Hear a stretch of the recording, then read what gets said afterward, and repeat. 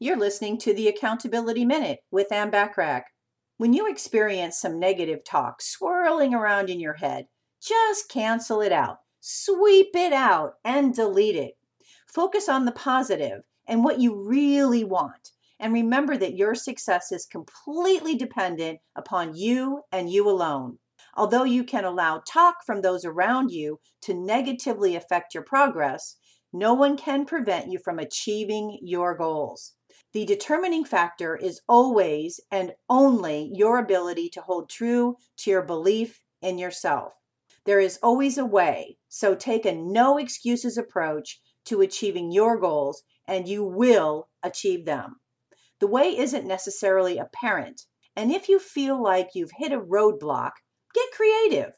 You'd be surprised at how you can come up with some creative and effective solutions when you think outside the box, so to speak.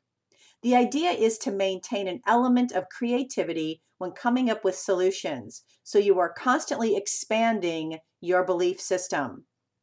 Remember to take advantage of the many great complimentary business tips and tools by joining the free silver membership on accountabilitycoach.com.